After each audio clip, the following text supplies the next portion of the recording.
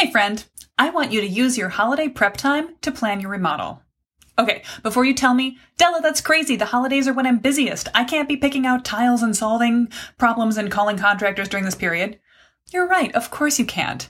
You know me. I wouldn't ask you to make your life harder when it's already full. Instead, make your future life easier by harnessing all of the satisfaction and frustration that comes naturally with having celebratory times in your house with just your family or with hosting extra guests during this once-a-year time of madness and fun. Today's episode is for you. If you have any plans at all to improve your home in 2023, this is the cheat code to supercharge your process for next year. And it's for anyone who's ever made it through the holidays in the past and thought, that's it. This is the last year we live like this. We need a new kitchen, an added guest room, a finished basement, an expanded den before we host another holiday. And then you didn't actually make those changes happen. Hey there, welcome back to Mid-Mod Remodel.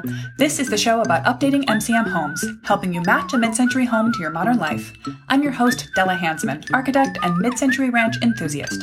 You're listening to Season 10, Episode 9, or in the new system, 1009.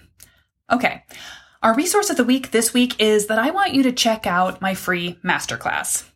You used to have to wait for us to relaunch the Ready to Remodel program to watch it, but now it and the Ready to Remodel program are ready when you are. So go ahead and watch the class now on your own time to get the big picture of what you will think about as you completely plan your remodel after the holidays, and to hear me remind you in more detail than I can in this episode why it's important to start your remodel planning not with a contractor's phone number or with a fully fleshed out Pinterest board, but by getting fully in touch with how your house does and does not suit your life and what your ideal home would feel like to you. Grab the link to watch the masterclass on your own time and the transcript for this episode at midmod-midwest.com/1009. All right. So I told you I want you to use this holiday to plan your remodel. And by that, I do not mean that you should be pricing finished products while you try to lay out the menu for your next holiday meal. By the way, I'm recording this episode and talking to you now about the holiday season of 2022, but you can use this advice for any out of the ordinary or special occasion time in your life. Hosting a family member or your own wedding, a string of family birthdays, bing, bang, boom, with a lot of guests coming over every weekend in a row, or just having friends come and stay for a particularly long time can be the kind of occasion that lets you look at your home with a fresh perspective. But why we're talking about this now is that holidays are naturally a pinch point. They're also an annually repeating event that you can check yourself with on how long it's been since you first thought, we have to make this change in our house, and then let life get away with you. So we're going to discuss the magic that's possible when you use the holidays to plan your remodel. This is our chance to work on and create your vision for your overall remodel. In fact, the driving force behind my making this episode today is that I feel like one of the biggest mistakes that gets made planning a remodel any time of the year is to skip over or rush through a crucial phase of planning for success. Asking yourself what your home really needs, added, subtracted, or adjusted in order to suit the life you want to leave in it with your family. This is the make or break factor that determines the difference between remodels that look good but don't satisfy you and the ones that really fit your family to a T. I don't want you to end up living in a house for someone else. So skipping over the fit your house plans to your life stage, aka the dream stage, happens way too often. This is what goes wrong on most remodels in my experience. And it always results in scope creep, so you're spending more money, or in spending more time, energy, and money on the wrong things for you. Watch out. Look, I get it. This feels like a fast track. Skip over too much worrying about what you want the house to feel like so you can get right down to the important things like choosing tile. But in the long run, it will cost you. It doesn't take that much time, especially when it's guided. So use the dream phase interspersed with your regular life, like right now as you plan for the holidays, to help you plan your ideal home update well. Making sure you take time for dream is also the best possible way to fit your project to your budget. Yes, I'm going to tell you to dream big dreams, consider outrageous things, but then figure out what matters to you most. This goes back to the budget and planning episode we had just before the holidays, and that was talking about how important it is to set your whole remodeling scope, to know what matters to you most before you figure out what a reasonable budget for that scope of work might be. And it will really help you actually to plan the most efficient use of a big remodeling budget, or to make the most use of a micro remodeling budget. Either way, if you've started the process by asking yourself what the home really needs in order to be your ideal home, all the answers you create along the way of the process of planning are going to be better answers than if you don't ask yourself why in the beginning. All right, so I actually want you to fit some of that why thinking right into your holiday festivities while you're experiencing them, or after the fact. Keep an open mind to things that could change your house for the better in the next holiday season or through the year in between holidays. You can do this in one of two ways. Actually, I'm going to recommend you do it in both. The first one is use the fresh eyes that you get when you're preparing to host. Now, as you're preparing to host other people in your home, or even as you're just preparing to make your house for your normal family a little more festive than just its day-to-day life, you will naturally take a fresh perspective on rooms, objects, and the overall house in a way that's easier to gloss over or blur your eyes across in daily life. Now, this isn't a time when you want to berate yourself or over anything that's not exactly how you want it to be. In fact, it's a great opportunity to keep an open mind and think about what's rubbing you the wrong way as a useful item and add it to your design to-do list for the future. Your focus right now is just having a good holiday this year. But if something starts to annoy you, and this could be anything from a repetitively hard to clean surface, like a countertop that always needs repolishing every time a new guest is scheduled to come over, or the fact that it feels like there's nowhere to get away and have a little alone time when you have one extra guest in the house and they're occupying the guest room that you usually use for your morning meditation, make a note. This is actually a 2-for-1. One, you're winning future planning thinking for free without having to sit down later and rack your brains and try to consider how this could work. What are the problems you have with your house? They're not even in your face right now, so you're not thinking about them. So you're saving yourself future work. And 2, this is a redirect from holiday annoyance to problem solving. Isn't that a nice added benefit? This can actually reduce holiday stress because every time you identify an issue, you can file it away and know that it's something you want to address later. I think it really works well on both levels, and I do this myself all the time. Perhaps you're familiar with the feeling of using a little bit of anxiety of company coming over, whether for dinner or to stay overnight, as a reason to extra clean your house to a standard you haven't managed in a minute. By the way, if you don't find this relatable, then my hat's off to you. You are a better person and a better housekeeper than I am. I actually love the process of knowing I have to host someone and thinking, oh, that pile of stuff that always sits by the front door, it's been there for a month. I haven't touched it. It's just actually gathering dust. Now I'm going to make it go away, not for me, although I'll enjoy that later, but for my guest. You can use the same energy in the holidays, and I'm sure this sounds like something you might do. It'll help you also see your house in a whole new light. Just knowing that someone else is going to come in and look at your spaces will help you examine the corners, the unfinished projects, all the little things that just didn't get done in your last burst of DIY energy.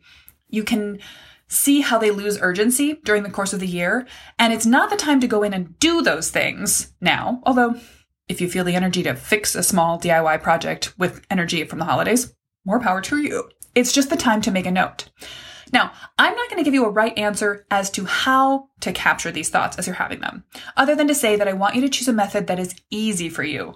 Jot them down in a notebook, start a fresh Google Doc and write them down on your phone, begin a checklist, put them in your Notes app, write them in your journal, or just say them out loud to someone else in your family in a constructive way, not a critical way, so that you both have it in your head for the next time you sit down and really start on a remodel planning process.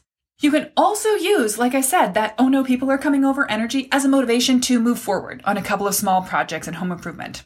And if that works for you, I salute you. Don't hold back. But if you don't have time to actually do any of the things that are coming up as you start to prepare for the holidays, that's okay. Just writing them down is a positive action that will help you feel better about hosting this year and make this time pay for your own future energy in the new year. All right, that's part 1. Part 2 of using your holidays to plan your remodel is the post-game analysis, the post-host analysis, if you will. This can actually happen while you're in the middle of hosting too. After you've hosted, or even when you've got a packed house, use that same documentation process we just discussed, whatever it might be, Notes app, jotted down list stuck to the fridge, what have you, to capture your thoughts about how the house is working to either hold extra holiday people or even just to hold extra holiday energy. Now, a word of warning on this. I highly do not recommend that you think about how full your house feels at the holiday and then use that as a reason to justify expanding your house physically to fit the maximum number of people who could ever visit or stay with you. This is something I see all the time happen with empty nester parents. They'll often want to build, buy, or remodel a house in order to fit maybe not even their own current adult children, but any number of future grandchildren all at the same time. I love visiting my parents and having all of us together in their house. I fully support the idea of planning for togetherness, but I urge you not to plan a giant house for the 2 to 4 weeks out of the year that you might be hosting everyone, when most of the year it will just be 2 people or a few people living and rattling around in a big empty house. That's a recipe for excess and expense. It's a way to bust your budget, burn out your energy, and it leaves you with just a whole lot of house to keep clean. Instead, my advice in this episode, and across the board, is always going to be about finding the right balance of a home you can live in all year round that still works to hold whatever number of guests you personally aspire to during the holiday season and other times of gathering through the year. Now, that number also is very dependent on you, your family, and your preferences. For some, that just mean expanding the house that's normally the right size for just 2 to hold 1 or 2 extraneous beloved relatives.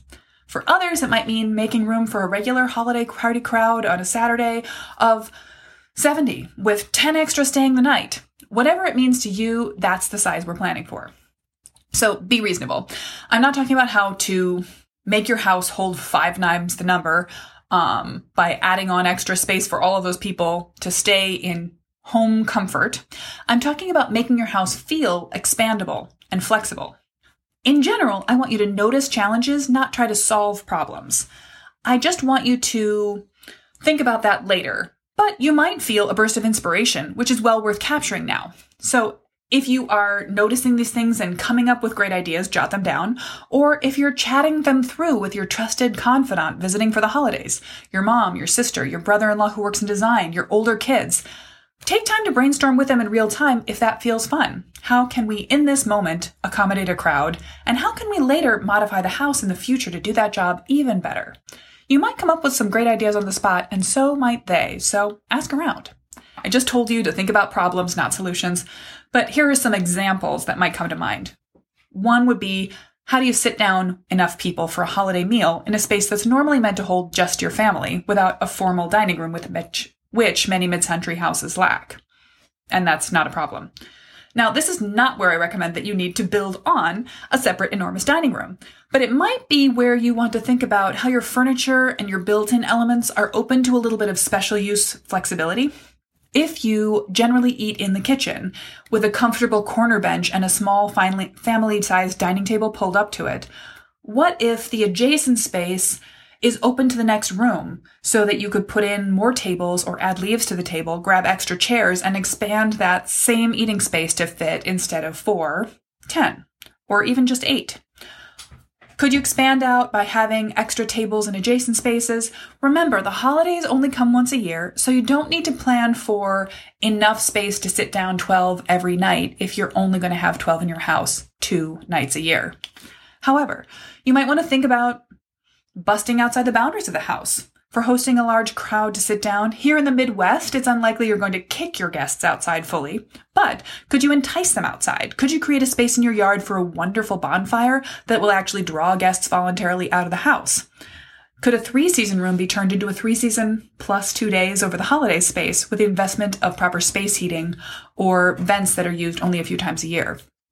When you're thinking about how to accommodate your overnight guests, there's a bunch of handy solutions available to a mid-century house. You can think about how to rearrange the furniture in your existing spaces to have bunk beds in your kids' room.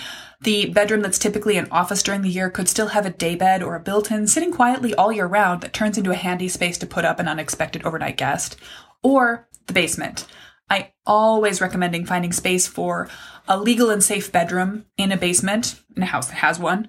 That means proper means of egress through the stairs, doors, or an egress window well. This is maybe not the place where you actually want to put one member of your day-to-day household, although basement bedrooms are really fun places for teenagers and even more so for bounce back to the household young adult children to have a private space. And for elder relatives who still have good accessibility, it can be a private sort of in-law suite to put a bedroom away from the other bedrooms in the house with access to its own bathroom. But basement bedrooms can be a perfect guest space, allowing everyone to get up and go to bed on their own schedules, have a little bit of privacy before easily coming back together. I will also suggest this, not to make any judgments about your family, but you might also choose on purpose not to expand the number of sleeping places in your house during a remodel, because hosting guests in your house is not your favorite part of being a host, or is even actively something you don't like. This is what Airbnbs were made for. Have a place for everyone to come over and stay around till drinks o'clock, and then identify several good local Airbnb options where they can toddle on off to their own space at the end of the night and come back after coffee in the morning. Just a thought. All right.